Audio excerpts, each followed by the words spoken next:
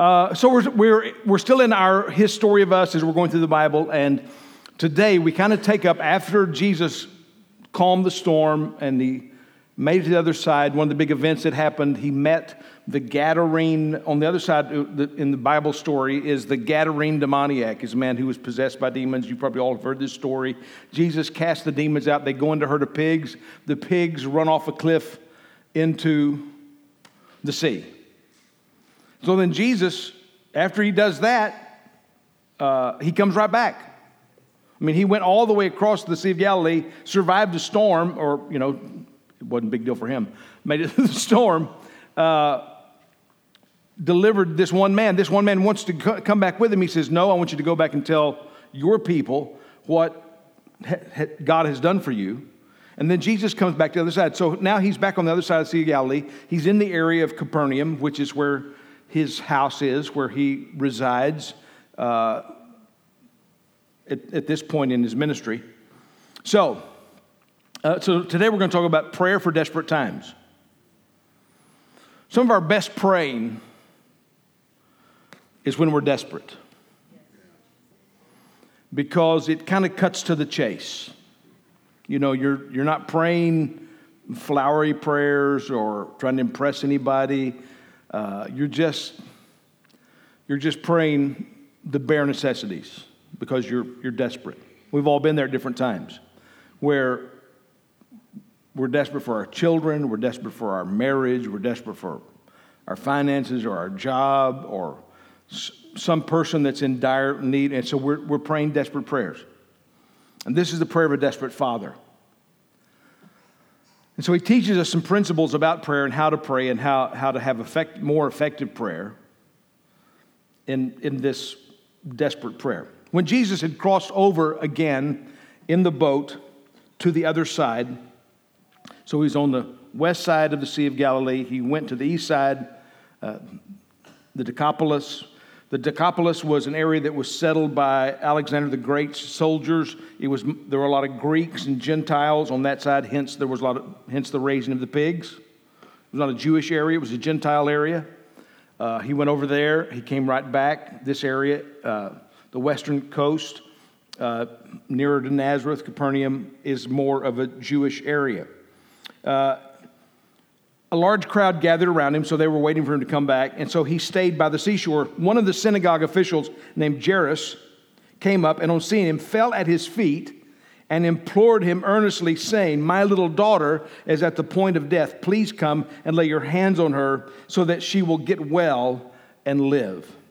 Now, nothing touches our hearts more than our own children when they're sick. Most of us, through our children's lives, would gladly trade places with them if we could help them suffer less, especially when they're small, when they're in our care. But as a parent, it never really stops in what you're willing to do for your children. And here's a man, he's concerned. We know from other texts that she's 12 years old, about 12 years old. She's a little daughter. In this culture, and she wouldn't be very many years from being married, but she's his precious daughter. And there's a thing, there's a difference as a father between raising boys and raising girls. And it's just different. I mean, I'm sure you've noticed this, that boys and girls are different, but there's no newsflash. Everybody's trying to make them the same. They're not the same. They're really different. And so there's a preciousness about a father's relationship with his daughter. That, I mean, with your sons, it's almost like you feel like your role is to toughen them up and get them ready. With your daughter, you feel a great need to protect her, especially from those boys that are showing up. It's just different. It's just different. Now, very likely Jairus had seen Jesus heal because he's a synagogue official, and we know that Jesus did a healing in the synagogue. Now, he's not in the temple in Jerusalem. This is in the synagogue that is in this area, not in Jerusalem, but in the Capernaum area. This is a synagogue, and so Jairus is a synagogue official in this area. So it's likely he was in this synagogue when he saw this miracle. Mark chapter 3, verse 1. He entered again into a synagogue, and a man was there whose hand was withered. They were watching him to see if he would heal him on the Sabbath so that they might accuse him. There were a lot of things against the law, according to the law of God, that you couldn't do on the Sabbath. But they had added extra restrictions beyond the Word of God. They'd added their own traditions, and they actually valued their traditions higher than the Word of God. So this is one of the things that Jesus is dealing with as he's dealing with the religious system that he created, but that they have adulterated. So Jesus is trying to deal with these things, and one of these things is that it's more important to keep the rules that we've made up than to be compassionate, to be loving. That's how often, we don't want to become rule keepers, but we do want to keep rules. Here's the thing about rule keeping. We need to be more fastidious about how we're keeping the rules than we are about everybody else keeping them. The tendency of rule keepers is that we want to call penalties on everybody else instead of ourselves. The focus always needs to be, if you're going to judge people, you need to start at your own face. Not to say that your face needs judging. That wasn't what I was saying. I'm saying you need to look yourself in the mirror. Chris has given me a real question mark, like he didn't have any idea. I think he was asleep anyway, so it doesn't matter. Okay. They were watching to see if it healed him on the Sabbath so they might accuse him. And if you're sleeping, it's not your fault, it's my fault. I mean, this is the most interesting book in the world, and if I make it boring, I don't blame you for it. If you can't stay awake, it's my problem. It's my fault that you were sleeping. Not that he wasn't really sleeping. I can't really tell, though. He just has that same look all the time. Sorry.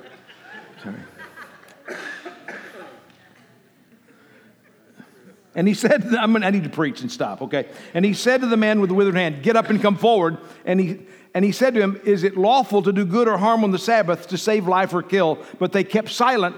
After looking at them with anger, he's angry because they won't admit that it's better to do good on the Sabbath than not do good on the Sabbath. Grieved at their hardness of heart, he said to the man, stretch out your hand. And he stretched it out, and his hand was restored. I mean, Jesus didn't even have to say, hand be healed. It just, when he stretched his hand out, the hand that had been withered was restored. It was whole. It was complete. And the Pharisees went out and immediately began conspiring with the Herodians against him as to how they might destroy him. And think about that. We have this kind of response two different times. One other time is when he raises Lazarus from the dead. Lazarus was his brother. He wasn't dead. Lazarus from the dead. And when that happened, they're going to kill him. So this response is they're rejecting him as the Messiah. This is to say, they are rejecting him as the Messiah. So a lot of things that Jesus is doing, he is doing to show that he is the Messiah, that he's Lord over sickness, he's Lord over disease, he's over these things.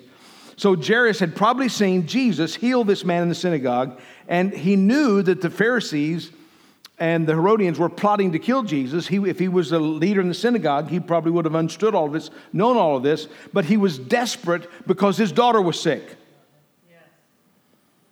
And because his daughter was sick, when he weighed his position in the synagogue in relationship to his daughter getting well, whether he was going to get kicked out of the synagogue because he went to Jesus to see his daughter get healed, he considered that his daughter was more important than his job. He was desperate. He also considered that his job, that his daughter was more important than his reputation. Because as a synagogue official admitting, Nicodemus came to Jesus at nighttime because he didn't want to, mess up his reputation. So he's considering this. He's thinking, really, in light of my daughter being healed or being well, my reputation is worthless. This is desperate prayer. This is a man who has heard fancy church prayers his whole life. He's heard them in the synagogue, people praying for other people to hear. And he understands what most of us understand is that prayers that are prayed to impress other people are worthless. There's no value in impressive prayers in public.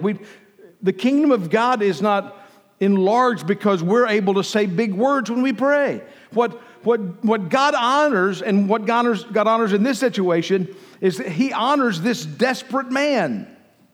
He was humble. He comes and falls at the feet of Jesus because he's desperate. And when Jesus went off with him, so Jesus is following him, they're going to go to his house to pray for the daughter. And a large crowd was following him and pressing on him. There was so many people that it was like going to Chick-fil-A on a Saturday, which I did yesterday. And because you can't go today.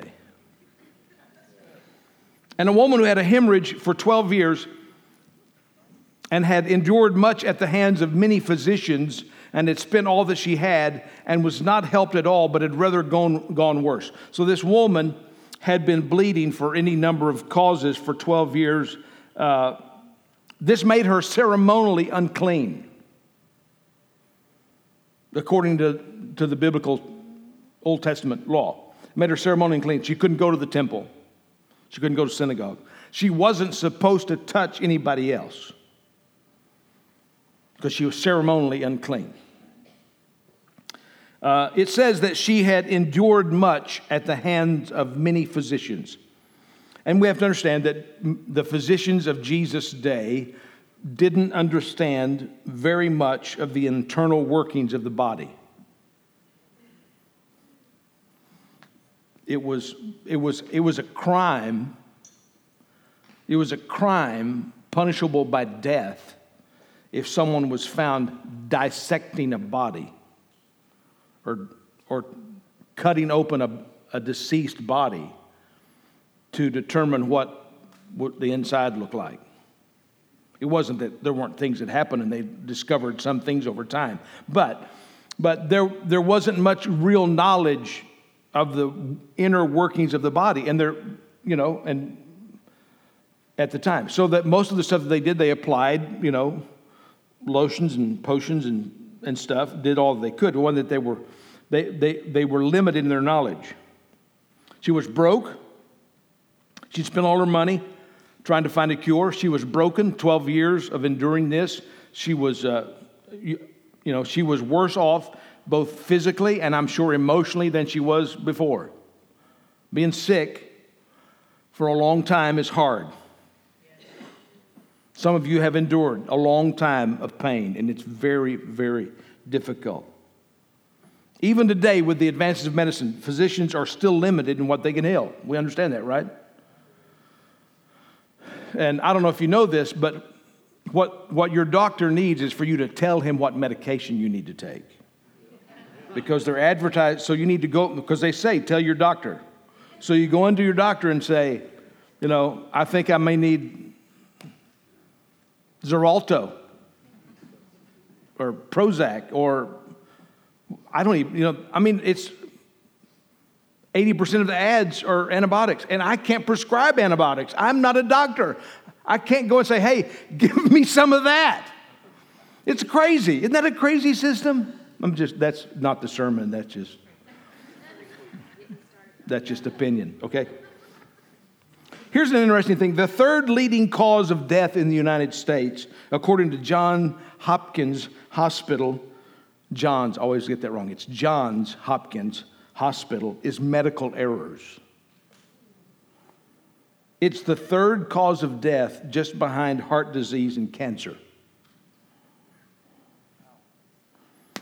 That's not even counting the fact that that 1.7 million people get sicker in the hospital because they get some kind of infection that they got in the hospital, and out of those 1.7 million, 99,000 of those people die from that hospital-borne infection.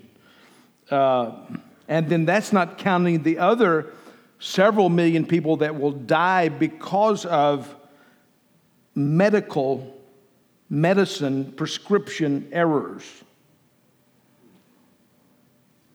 And we need medicine.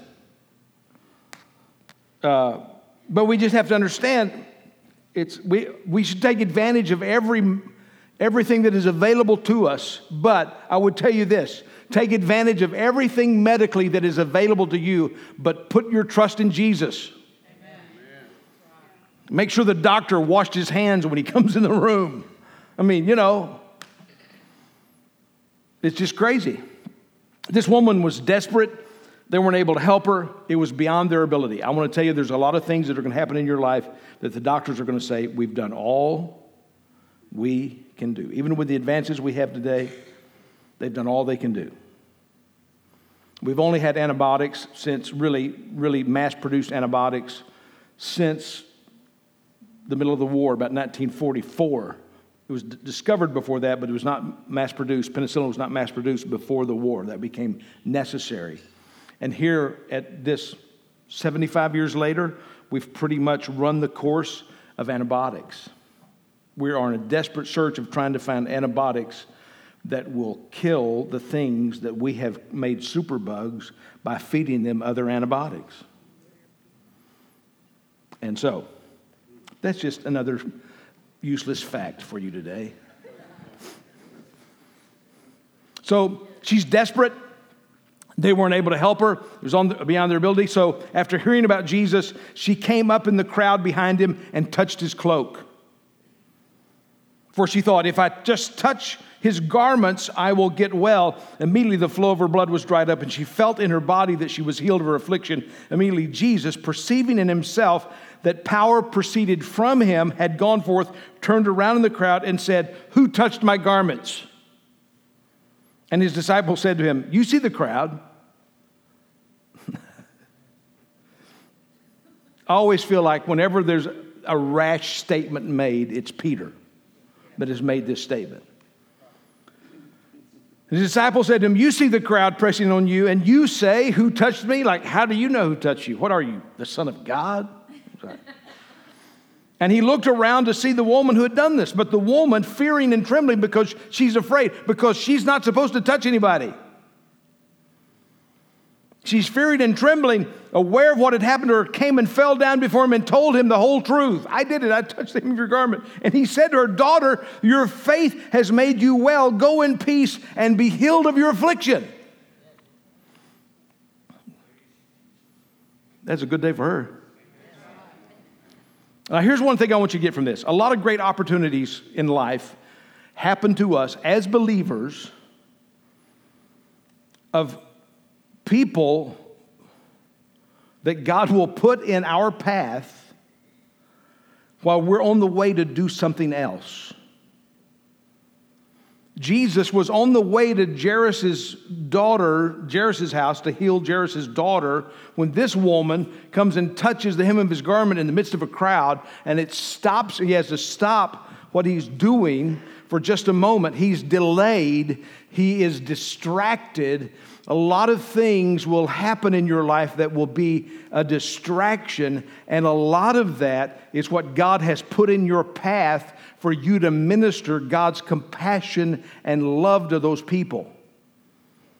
So that maybe as believers, what if we saw this is a challenge, what if we saw every interaction that we had, every interaction as we went through life, as we're going through life, what if we're seeing every interaction is a divine appointment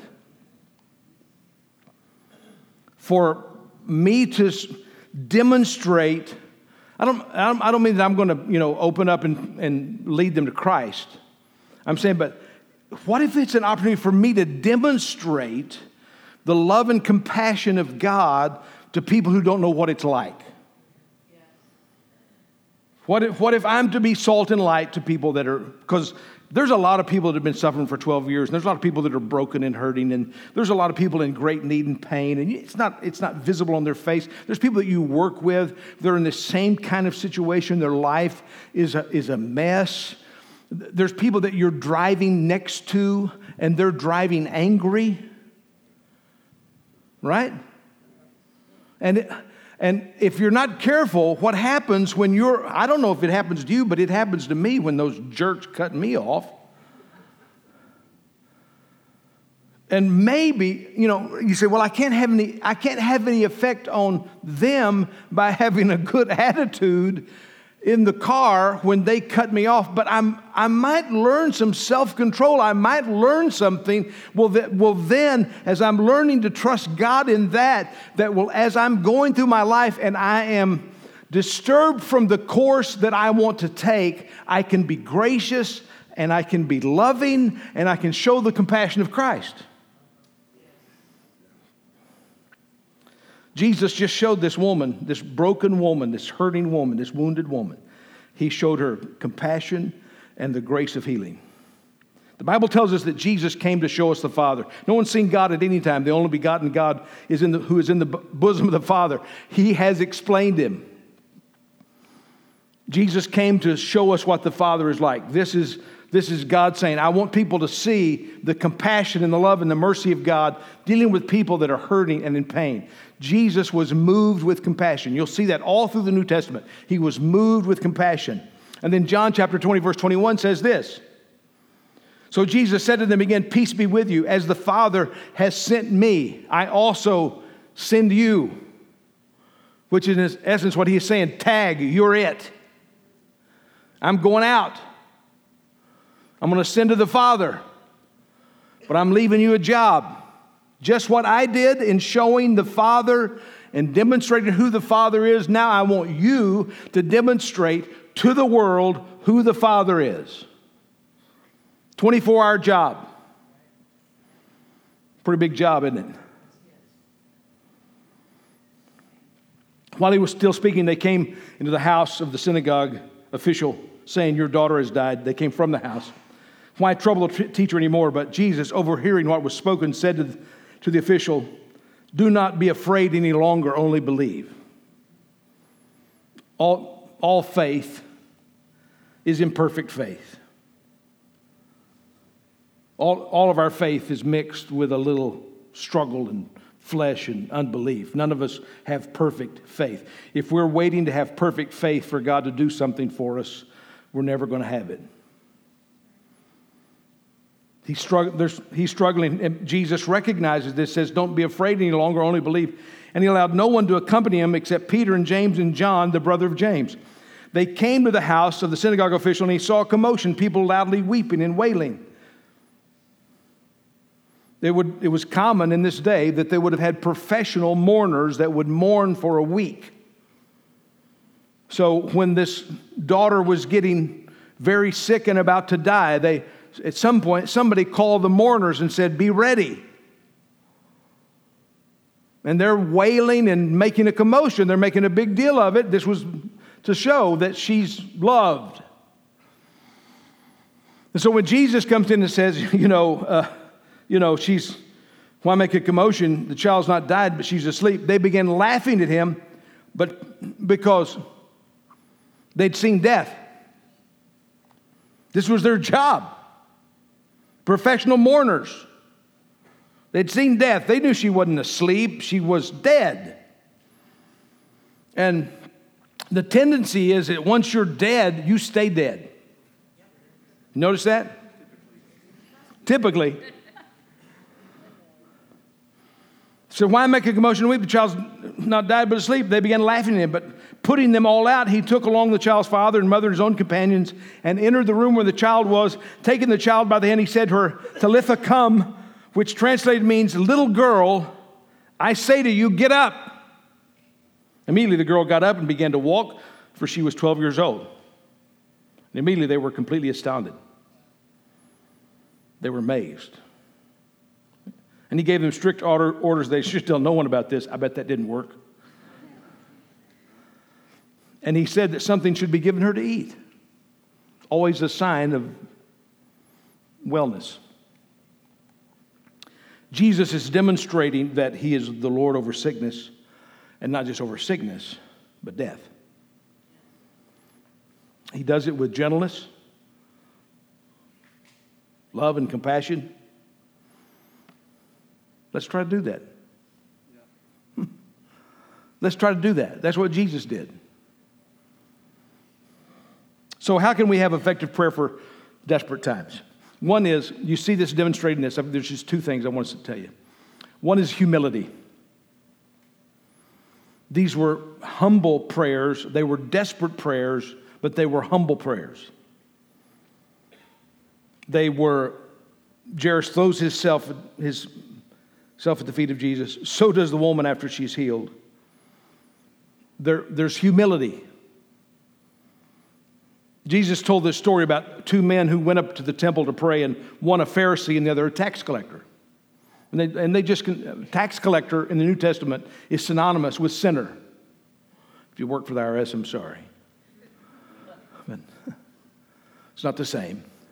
But that tax collector were those who had sold out their country for profit. They were greedy people, and they were personally profiting from the pain of others. People kind of considered them the bottom of the pile.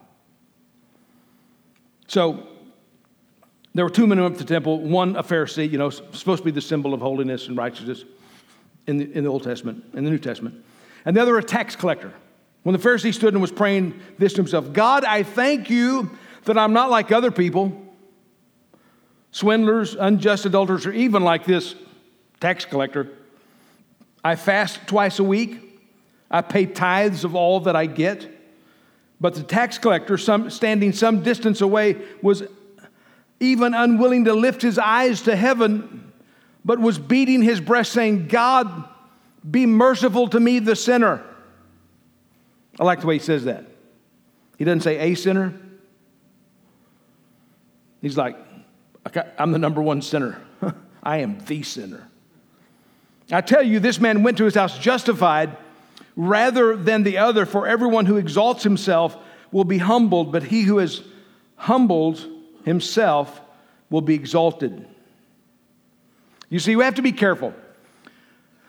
Jairus had served in the temple, in the synagogue, probably for his whole life.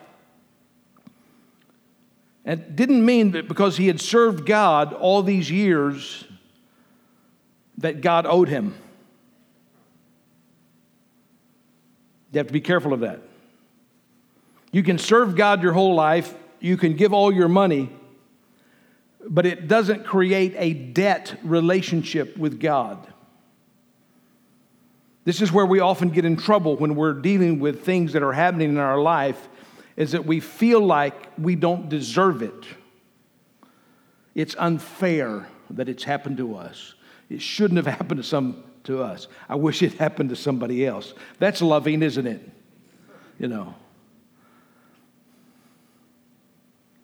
And so we create this. We feel like God owes us. So we need to always be reminding ourselves is that God doesn't owe us anything.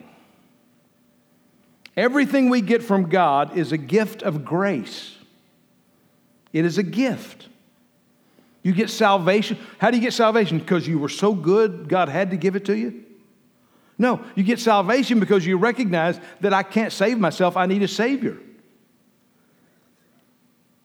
You recognize your need for salvation. So everything we get is a gift of grace. Think about this woman. This woman is probably thinking about, this is not fair. You ever think that? This is not fair. She's 12 years. This isn't right. This isn't fair. Why did this happen to me? It shouldn't have happened to me. She was broken. She was broke. She had suffered for a long time. But what I like about this is that she doesn't pray, God, owe me, but help me. God, you owe me. You owe me because, look, I've suffered longer than all these people. Had no bearing on her healing. So often what happens, we've created in our mind a scenario. We're thinking that there's some certain path of ease or pleasure, some certain path that God owes us because, hey, I was at church Sunday and sat through that sermon. God, you owe me. Go Rams. You know. We have that sense. We create, I've been given, I've heard people say, they've said things like, well, I don't understand why I had a flat. I've been paying tithes. You know why you had a flat? You ran over a nail. Now, if you had stuffed your tithe money in your tire, it might have stayed up. But that's not how the world works. God doesn't owe you no difficulty. Now, often we have great seasons of grace and great seasons. Listen, we live in such a favorable time, even though these are difficult times. Our poor people, if you took our poor people and put them anywhere else in the world, most of them would be well off. So we're blessed. So we have to be careful of not having a mentality. We have to come to God with an attitude of humility, knowing that God doesn't owe me and that everything I receive from Him is a gift and a blessing. Peter said this because he had made some statements himself, But in 1 Peter chapter 5, he says this, you younger men likewise be subject to your elders, which is becoming more and more important to me now that I'm getting older than everybody. Clothe yourselves with humility toward one another, for God is opposed to the proud, but gives grace to the humble. How do you get grace? You get humble. How do you get gifts? How do you get the grace of healing? How do you get the grace? If you want God to work in your life, it begins with humility. Humbling yourself before God and say, God, I need help. God, I've messed up. God's been so gracious to me so many times where I have come to Him and said, God, I did a stupid thing. Can you help me get out of this? Can you help me get out of this bad decision? He's gracious. Humble yourselves under the mighty hand of God that He may exalt you in the proper time. So the first element in desperate prayer is humility. The second element is faith. To the woman He said, daughter, your faith has made you well. Go in peace and be healed of your affliction. To the woman He said, your faith has made you well. To Jairus He said, while He was speaking, as they came to the house, and they said, your daughter has died. Jesus said to her, don't be afraid any longer, only believe. Hebrews tells us, without faith it's impossible to please God. For he who comes to God must believe that He is, and that He is a rewarder of those who seek Him. So, this is the weird position of faith. God doesn't owe me, but He wants me to come expecting. Not because He owes me, but because of who He is. I can come to Him not because, oh God, I've been paying my tithes, I think you owe me, but no. But God, because I see that you're a good, loving, compassionate God. That you're merciful. You're kind. I see what you've done, because you have already done so much for me, I see. And so I can come to you with expectation. I can come to you with faith. I'm not condemned. I'm not humbling myself over here because I'm condemned. I'm not humbling myself because you have declared me unworthy. I'm humbling myself because I'm declaring that you are my source and you are my help. And I'm expecting and believing that you are the only one who's really able to help me. Desperate prayer for desperate times. Amen. Let's stand. It's always oversimplified. There is a great connection group that's starting next Sunday about how to talk to God. It'll be in the second hour. If you haven't signed up for a life group, if you need to be a part of a group, this would be a great group. Understanding how to talk to God. Because, what? 5-week class, 5 weeks. All right. Lord, we just come to you today. We're delighted in who you are. You came to show us the Father. You came to show us such grace and compassion and mercy and love and forgiveness that we can boldly come before the throne of grace to receive grace to help in time of need. And we don't come before the throne because we have earned it or deserve it or because you owe it to us. We come because of the work of your work on the cross, your complete work that paves the way, that allows us to come and boldly come before your throne and say, God, it's almost like you're inviting us to crawl up on your lap like a little girl with her father and say, Dad, this is what I need. Oh, you are a loving Heavenly Father. Thank you, Lord. In Jesus' name, amen. Amen. Amen. Lord bless you. Have a great day.